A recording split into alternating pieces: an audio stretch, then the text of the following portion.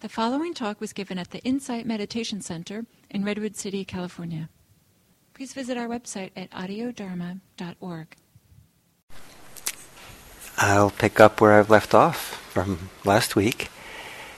So what I'm doing is giving a series of talks on probably one of the most famous or important teachings of the Buddha about mindfulness practice. It's kind of like considered to be the text from which my whole mindfulness practice down through the century originates. And it's a somewhat lengthy text that gives a series of exercises for cultivating strong mindfulness. And it's divided. These different exercises are divided into three different areas of life, of our immediate life, the physical life, our embodied life, mindfulness of the body. A little bit deeper than that is considered to be what's called feelings, which we'll talk about in a few weeks, which is the ways in which we sense and pick up the pleasant and unpleasantness of experience. And deeper in that is the mind states that we live in, and deeper in that are the deep-seated mental processes by which we either get caught into bondage or by which we become free and break the chains of mental bondage. And so right now we're talking about mindfulness of the body, which is an extremely important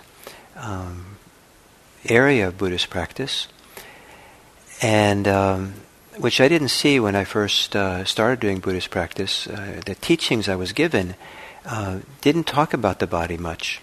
And it seemed like, if anything, was more intellectual and ideas and mind things rather than anything to do with the body. But that was the rhetoric I kind of picked up. But the practice that we did was all about being in the body. It was all these physical things and physical activities and what you did with the body, how you carried your body, what you did with your body, the attention that you used through the body, and walking and standing and sitting and walking through doors and eating, and everything was kind of set up to be aware of what you're doing with your body. And so without being taught to be aware of the body, that became a huge part of my life. It became kind of second nature to have a mindful presence, a present moment awareness rooted or centered in my body. And it's been a huge gift for my life, and I just love it. It's a wonderful thing. And so the first 5 exercises in this set of 13 exercises for cultivating mindfulness have to do with the body. And to kind of do a little wordplay to emphasize a little bit how this works, is the word sati, which we usually translate into English as mindfulness, which I prefer to translate as awareness. The word sati is related to the ancient Indic word for memory, to remember. And if we take that idea in English, to remember, and you kind of pause between the re and the member, to remember, to bring all the members back together and become whole. And many times we are disconnected from ourselves, and it's very easy to be disconnected to the body. And so it's said that the modern life has done more to disconnect people from their bodies than any previous lifestyle or century or culture at all. We do so many things which are mental. Some people spend hours a day on the screen, which so much is processed through the mind and the eyes, and the body's kind of is kind of incidental, and they don't pay strong attention to it. And some people spend a lot of time preoccupied by things. People who have maybe good reason, have a lot of fear, can live swirling around in their imaginings around fear, about what they're afraid of, thoughts of fear, anxiety, emotions of fear, and they're in some ways very present for the fear, anxiety, but it often keeps people disconnected from themselves. It keeps them in their thoughts, the imagination. It keeps them tense. and sometimes removed from parts of their body because of the tightness they live under. So some people have been taught by their culture or religion to disvalue the body. The body is not important. And so the body is treated as just a hunk of meat that is useful because it carries you around, but it's kind of inconvenient at time too. And so the body is it's not seen as, sometimes it's so strong that the idea that I'm not my body. There's a real disconnect or separation from the body. A strong Western current of thought makes a very strong separation between mind and body. And the mind is where it's really at, the body is just kind of incidental. And so all these different ways and more that people get disconnected from their body, spending a lot of time thinking about the past, thinking about the future, fantasizing, drifting off into fantasy. And some people don't realize how disconnected they are until they sit down to meditate. And then they discover how much their mind is swirling and caught up in thoughts and futures and plans and fantasies and fears and all kinds of things go on that put us up in the head into the imagination, and the body again is lost touch with. Sometimes there's and so we get this message, some places that the body is not to be felt. Some people don't want to feel their body because the body is the primary vehicle to really feel fully our emotional life. And emotional lives are difficult for people. And some people have had very difficult emotional lives, and the remnants, very powerful remnants of difficult things that happened in the past still live in their body, still live inside. And so it's too hard sometimes to feel those emotions that are there. And so people disconnect from it, from the body, so they don't have to feel so much. Better not feel anything. Shouldn't feel anything below the neck, as so some people have. And so some people's different parts of their body get shut down or shut off. An example of how, many years ago, I met this man who was paraplegic. He had been sleeping in a sleeping bag in a farmer's field, and the farmer didn't know he was there and drove his tractor right over him. And he became paraplegic, and he told me he was a mindfulness practitioner, very serious about it, and he said that he's always in pain unless he shuts off the connection between his head and the rest of his body, and he had this ability to completely shut down, because to not do that put him in fiery pain, and he couldn't manage that. So the mind has many very powerful capacities. So either we're so disconnected because we're distracted from the body, or we some people have aversion to the body, and some people just shut down the body because they don't want to feel and feel their lives much. And so to sit down and meditate is to go in the other direction than that. Meditation is a process of reconnecting, remembering, bringing all the pieces back together, and awakening the body to the degree to which it's fallen asleep or gone numb or disconnected. And so this discourse on the 4 foundations of mindfulness begins with mindfulness of the body. And the exercises themselves, some of them can seem kind of a little bit dry or not so inspiring. But to take them on as practices are practices here to reconnect us and really be present through our body. And it begins with mindfulness of breathing, which I talked about 2 weeks ago or 2 talks ago. And that explicitly is a process of settling into your breathing. And as you settle in, if you relax, the breathing becomes calmer, slower, in a nice way. And as the breathing calms down, as we sit and meditate, that means the mind begins to quiet down, and that opens up a heightened sensitivity to the body. And it talks about that. It talks about how then we become aware of the body in a fuller way, the tensions and stuff in the body. And then the Buddha gives the instruction to calm the body down, to relax it further. And as we feel the body and relax it, we feel the body more fully. And to really relax and lower all the resistance we have, all the ways we're disconnected, and have the body be relaxed and fully integrated is one of the great pleasures of life. It's a beautiful feeling to really be here and feel it through the body. And to do this in a focused way, to really be with the breath, stay focused in this process, show up here, and cultivate a stronger attention to the present moment, and a more stable, steady attention than most people go about in their daily life. And the text gives a simile for that kind of attention, and that is someone who has a lathe, and they're with their knife, they're carving something on the lathe. Here, this text is called a turner, and a person has the kind of attention they would have in order to bring that chisel, I guess, up against whatever wood you're turning, shaping, and just hold it there very precisely.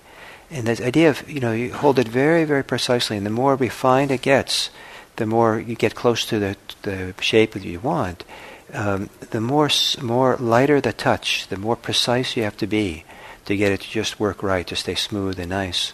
And the kind of focused attention that keeps you right there, as someone doing that kind of work, craft work, is the kind of attention the Buddha, I think, is trying to encourage us to have for staying on the breath. Really there. And it's a beautiful thing. You feel this, if you think of the cycle of breathing in and out as being the lathe, and your attention being the chisel, and you want to keep that chisel of attention right there in the full cycle. Because if you take your chisel on and off the bowl that you're making, you're not going to get a smooth, round thing. And so the craftsperson keeps their attention honed and focused right there. You can't miss anything. You're just right there. And they might be thinking about things, looking at the bowl, studying it, being with it, but their primary attention is just staying right there. So we're cultivating this relaxed attention on the breathing that's also finely honed like a chisel, just staying right there, feel it, be with it. Not only for the purpose of cultivating strong attention, present moment attention is able to stay in the present moment with something, but also so that refined attention begins to awaken up the body. And we start feeling and become aware in the body much more. And we have many different kinds of perception in the body. And as we know, right, there's a hot and cold, and there's pressure, and there's a perception that can feel the movements of the body. There's a perception that you identify with parts of your body. You look at your hand and you know it's your hand, which seems obvious to most of us, right? But there can be brain injuries where people, the brain's capacity to identify a part of the body as my own is a particular capacity or function of the brain that can be damaged. And there are people who look at their hand and they don't see it's their hand. It's, for those of us who do see our hand, my hand, it's kind of inconceivable that you would look at your hand and not think it's yours. But that's a particular kind of perception or way of relating that there's understanding. The perception allows us to feel the body in space, location of the body, the movements of the body. There's all these different kinds of perceptions that go on throughout the body that are constantly feeding us information on what's going on. And all these perceptions, all these forms of perceptions operating together contribute to, as a gestalt, as a whole, to a very full set feeling of awareness, of being aware, of being present. It's kind of like when they come together and operate in harmony as a whole, they get the impression the whole feels like something very special. It feels like awareness. Some people say consciousness. And it would be kind of like my teacher in Burma. He had this example of if you look down on the sidewalk and you see this long black line that's continuous. Looks like someone painted a line there. But if you go close, you see it's ants.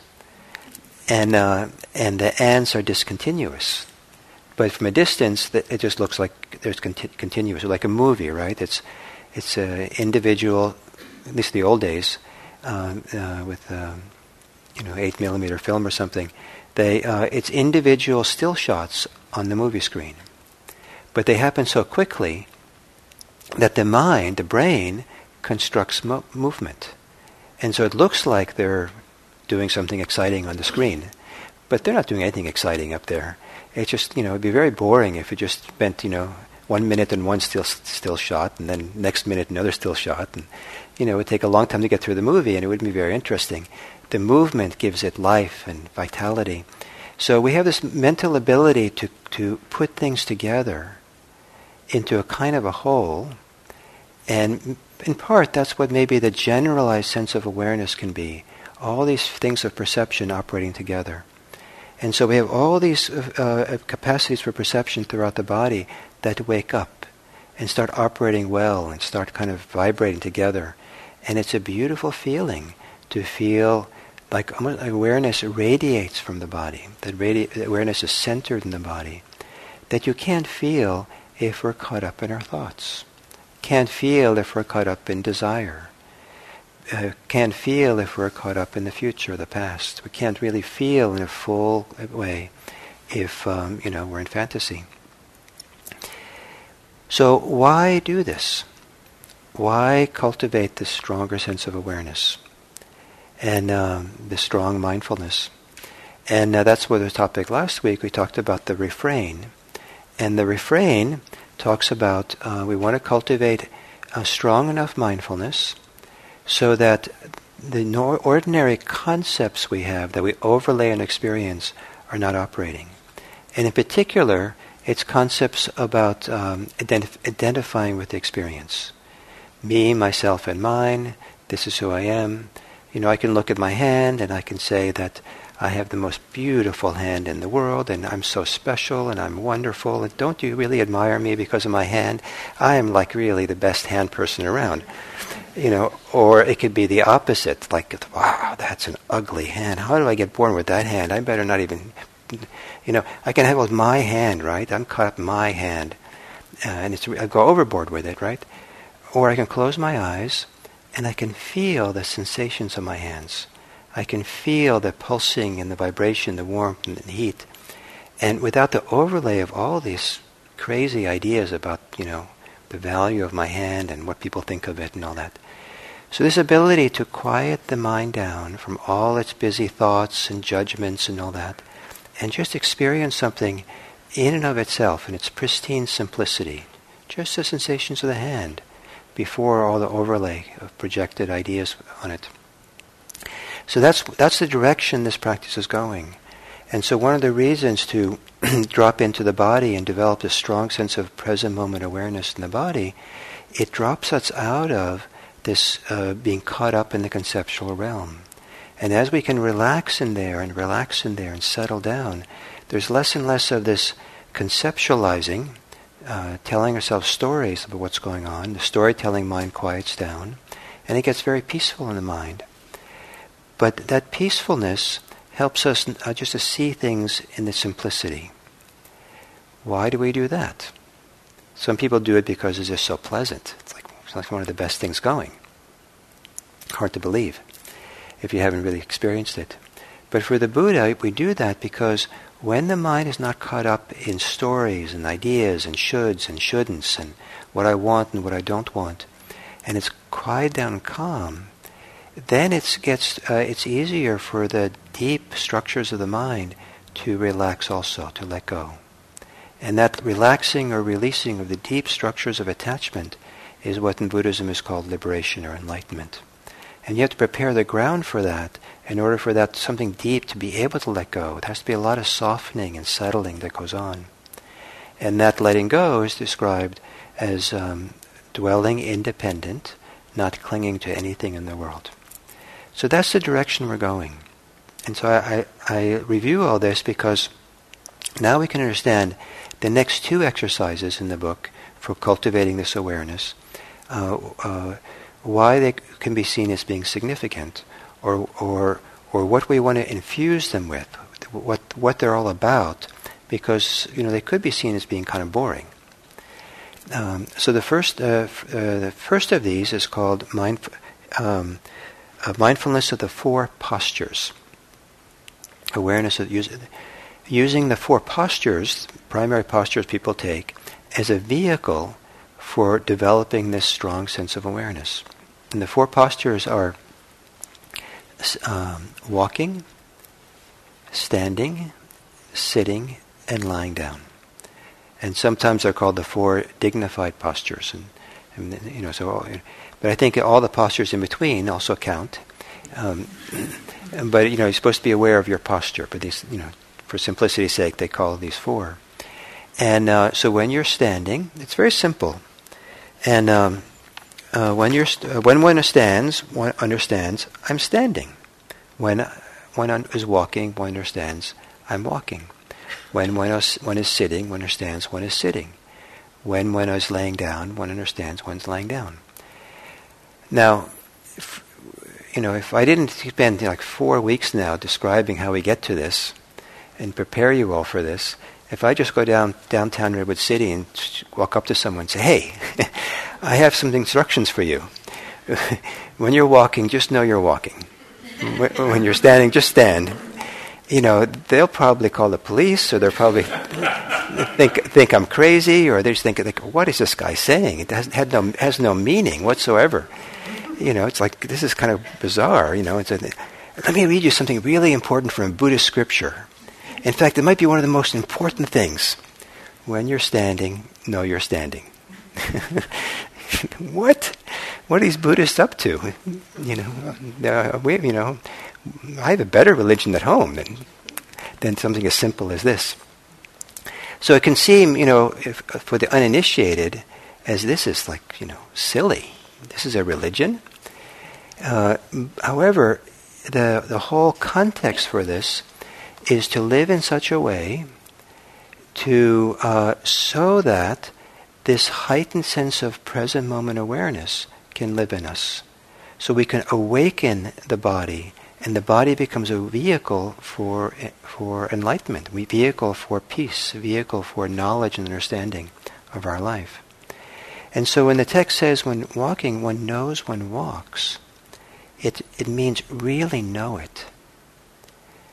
How many times when you're walking are you really knowing that you're walking? Or are you walking and thinking about things? Nowadays, for some reason nowadays, you notice a lot of people, when they walk, they keep their head down. Have you noticed that? And their arms up? It's usually one arm.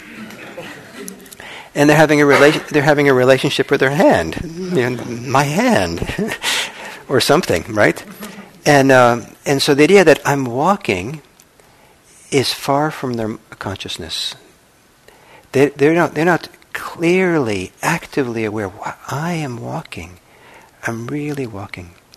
One of the inspiring moments for me when I was in the Buddhist monastery was seeing one of the more senior practitioners walk across a courtyard. And there was something about the way he walked where he was purposely going someplace. He was going to work in the kitchen. But it was almost as if, I knew that, come out. However, the way he was walking, the way at least I saw it, was he wasn't walking to get anywhere. He was walking just to walk, and he was just in the walking. That's what he was doing. And it was so inspiring. It was kind of like watching a great athlete in the Olympics or something, a gymnast or something, or a dancer do something, and wow, they're really trained, they're really there, they're present, they're really there in their dance, right? So I was like watching this man walk around. He's really there in his walk. And to see that and to feel that and somehow to viscerally kind of have something inside of me resonate with that kind of presence was really inspiring for me. He wasn't looking at his cell phone. And because, most people are not inspired by people who walk down the street looking at their cell phone. If anything, some people are like, can you believe what they're doing out there? They're not paying attention and they're not being friendly. They're just absorbed in their little world. And then if someone else walks down the street, even here I bet if someone's really walking down in a present way and is just walking and present for their experience, it could stand out in some communities. And that this is different. And so to really know that you're walking, it says, when you're walking, really know it. If you're bored, because I know it, I know I'm walking, what's the big deal? Then we don't understand the value of inhabiting our experience, of really being centered in it and learning how to put aside the distractions that we have. And having the experience of walking come alive from the inside out. And what we're trying to do is to use the walking as a place where we start moving towards this heightened sense of embodied awareness, present moment awareness, so that if you're interested in this path or the goal that the Buddha is setting, if you're interested in, abiding in deep peace in our experience now, if you're interested in the freedom from clinging that the Buddha teaches, if that's what you're interested in, then use the opportunity of walking for that purpose. Really be in the walking. Those of you who have been on retreats know that walking meditation is a very important part of our practice. We do sitting meditation and walking meditation. On the residential retreats, it's about equal time, 50-50, sitting and walking, maybe a little bit more sitting. And for some people, like it was for me, it was an acquired taste. Because, what is this walking about? But I would do it, and slowly over time, this walking meditation also became a beautiful thing to do because of the heightened awareness that flows up and is here, and it's so satisfying to really be in the present moment in a relaxed, deep way. In a way that you can't imagine if you're into the pleasure of desire or the pleasure of hating something or preoccupied in thoughts that seem so important. What can be important? Just being, your boss is not going to give you a raise just because you really walk in with embodied mindfulness. It doesn't count, right? In the commerce of our life. But it counts a lot spiritually to wake up. And so when the Buddha says, when we stand, know you're standing, but really know it, and keep knowing it, keep waking up to it until it becomes like second nature. When you sit, really know you're sitting. In Zen, they talk about when you walk, just walk. When you stand, just stand. When you sit, just sit. Just be there and do the thing you're doing. And then when you lie down, know you're lying down. So this is part of the training for cultivating, establishing this heightened awareness, which is mindfulness. So if you're interested in developing this heightened awareness, then you could use these very simple, ordinary tasks activities that we're always doing to do that. So then comes the next exercise, and that's called, I don't know what it's called, but it has to do with being clearly comprehending, having clear comprehension, clear knowledge of activities that we're doing. So, sitting, standing, walking, and lying down are activities. But now we're talking about many of the other kind of ordinary activities we go about with all day. We can do them mindlessly and not really inhabit them and be in them, or we can do them in an inhabit, fully present way in order to cultivate this heightened awareness. And so here's what the text says.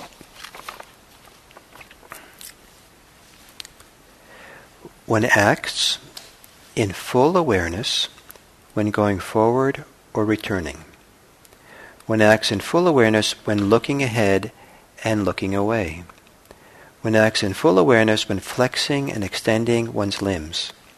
One acts in full awareness when wearing one's robes and carrying one's outer robe and bowl, for monastics. Who acts in full awareness when eating, drinking, consuming food, and tasting.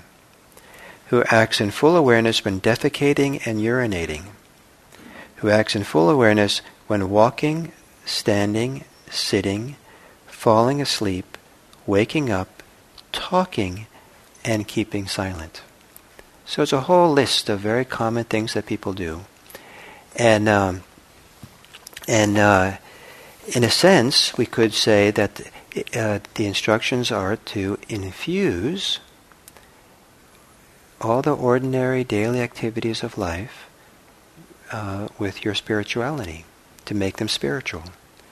From a Buddhist point of view, that is to infuse them with your awareness, so you're really there and doing it, present. You're not distracted, you're not thinking ahead, you're not doing something to get it over with so you can go on to get through your to-do list, and while you're thinking about what's on TV tonight, you're really present for the experience.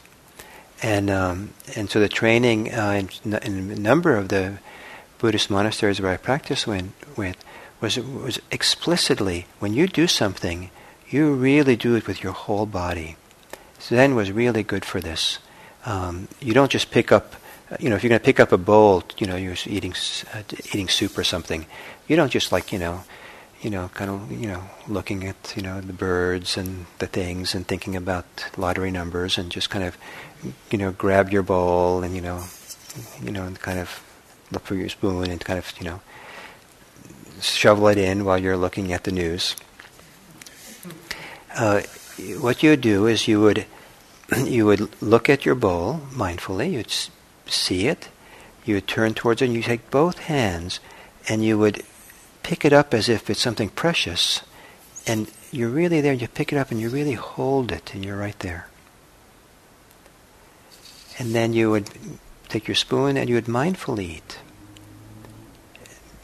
Really be there in the eating.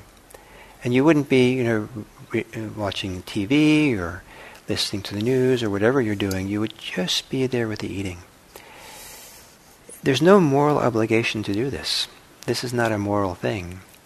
This is optional, but it's considered one way of using all your ordinary life as a place to cultivate this heightened awareness, which in Buddhist spirituality is the source of spiritual life. It's where what infuses spirituality into our life, this heightened sense of awareness that it can be so powerful that to kind of either dismay you or inspire you.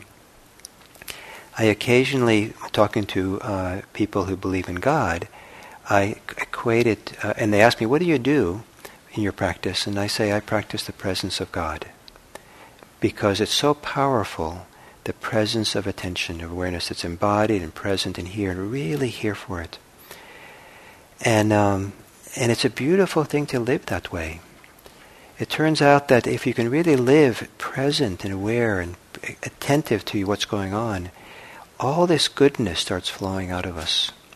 A kind of wisdom and understanding, and we're in touch with so much of ourselves that require heightened awareness to be in touch with, to be aware of, that can't be there when we're distracted and caught up and doing things half-heartedly and in a distracted way.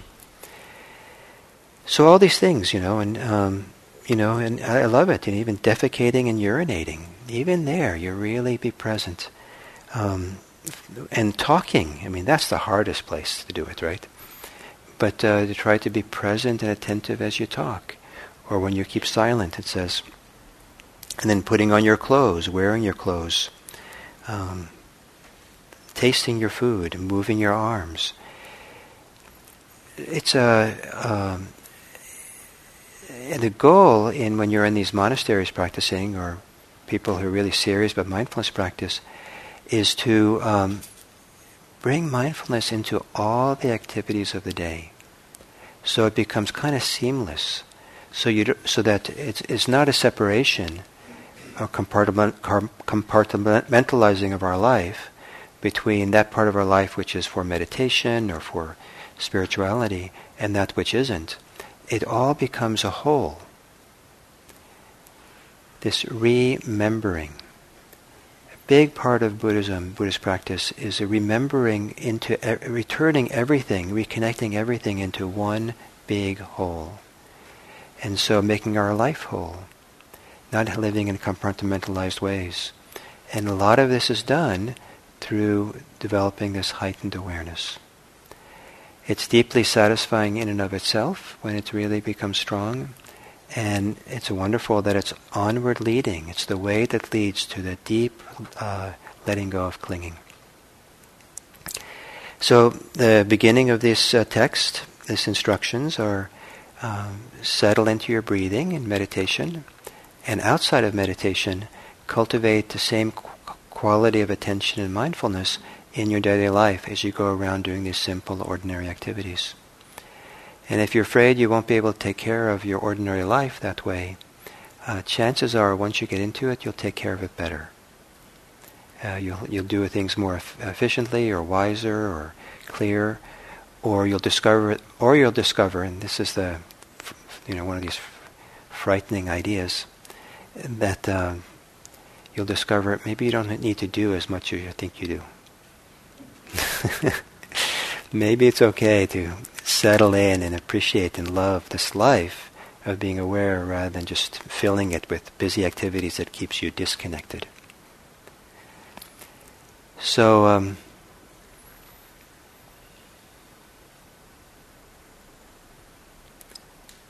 so we have about 5 minutes before the official end.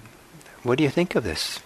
Does this seem like a good idea or a bad idea, or was this motivating for you or discouraging for you or confusing for you? Or I'd like to hear. Yes. I have a question. When listening to you, I thought the way I understood, you talked about relaxation of the body versus calming the mind. The way that I talked about relaxation of the body and calming the mind. Uh-huh. Yes, meaning more, dropping into the body versus calming the mind. Which one? Is there a rule? Which one comes first? Maybe they happen together. Maybe they don't happen separately. Because specifically the way the Buddha in this text talks about relaxing the body, it's not the. He talks about the what's called the bodily formations, usually translated into English, and that part of the body that needs to be relaxed is tense because of what happens in the mind. The tension and mental activity, mental tension, physical tension come together. If it wasn't for something going on in the mind, generally there would be no physical tension in the body. So there's a very close connection to them. They're not really separate. And so it goes in reverse as well. As the tension in the body relaxes, there's like little strings, puppet strings that go up to the mind. And so the puppeteer begins to relax too. Just to elaborate on the question and on your answer. So if I drop into the body and feel the sensations, I'm not really avoiding the thoughts, but I'm bringing my attention to the body. So naturally, the mind starts to calm down, and vice versa. Yes, naturally is maybe a little. How about if we say naturally, eventually? That sounds good. Thank you. Because I don't want to say it's automatic that 1-to-1 correspondence. Just feel your body and everything kind of relaxes. But it takes practice, and it takes a lot of care and attention and compassion and really being present and developing that presence. And with time, it goes faster and faster. But at first, some things are so frozen and so caught mentally, emotionally, physically, that it actually takes a while for things to thaw and to relax. And so in the meantime, we hold it with loving attention, patient attention, and then things start to wake up and relax. Thank you. So can you pass it, Mike, down there? So thank you. And I personally aspire to be in touch with the body and have been practicing mindfulness for a while. I think my big question is, how does one practice when, for example, defecation, that would be I think, for me, the easiest example to use, leads in heightened awareness of mortality and death and oblivion. And actually in one of my more relaxed states, my few jhana states that I actually achieved, I felt complete terror. And I'm secular, so I don't have the comfort of thinking that there will be other lives. So what would you recommend around working with terror that comes up? in those I states. see.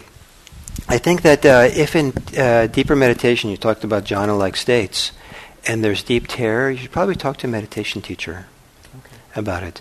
It's a known phenomena, so first teachers would probably normalize it for you, but first they'd like to hear more details, what is going on. And because there is a certain kind of deep meditation practice or deep unfolding that can go through a layer of fear and terror, and it's for some people it's a short layer; they hardly notice they go through it, and some people it becomes it's the kind of stays for a while. Okay. And there's a variety of reasons for that, and so it takes some care and some support and attention and to help normalize it and understand how to work with it and be told that it's part of the process and so that's what I'd encourage to do, and to do it that way. And in the meantime, until you've had a chance to talk to someone, a few guidelines. One is that as important it is to go through this kind of terror sometimes, it's also very important to have confidence that you can pull away from it. And some people haven't learned that as a lesson, so they just think I have to hang in there and just until I pop or something. But it's actually to touch into it and say, okay, that's enough for today, and learn how to pull out, and it's actually a very, very important part of the process. And the other is to try to cultivate a lot of compassion, a lot of metta and kindness, maybe at other times. So there's a reservoir of that as you go through it, and that can hold you and support you and give you some confidence. It's very useful, thank you. Great. And we will, in a few sessions, talk about, as part of this, it's one of the sessions here is mindfulness of death. And that's when you should wear your T-shirt. I'll try to remember. You try to remember, yes.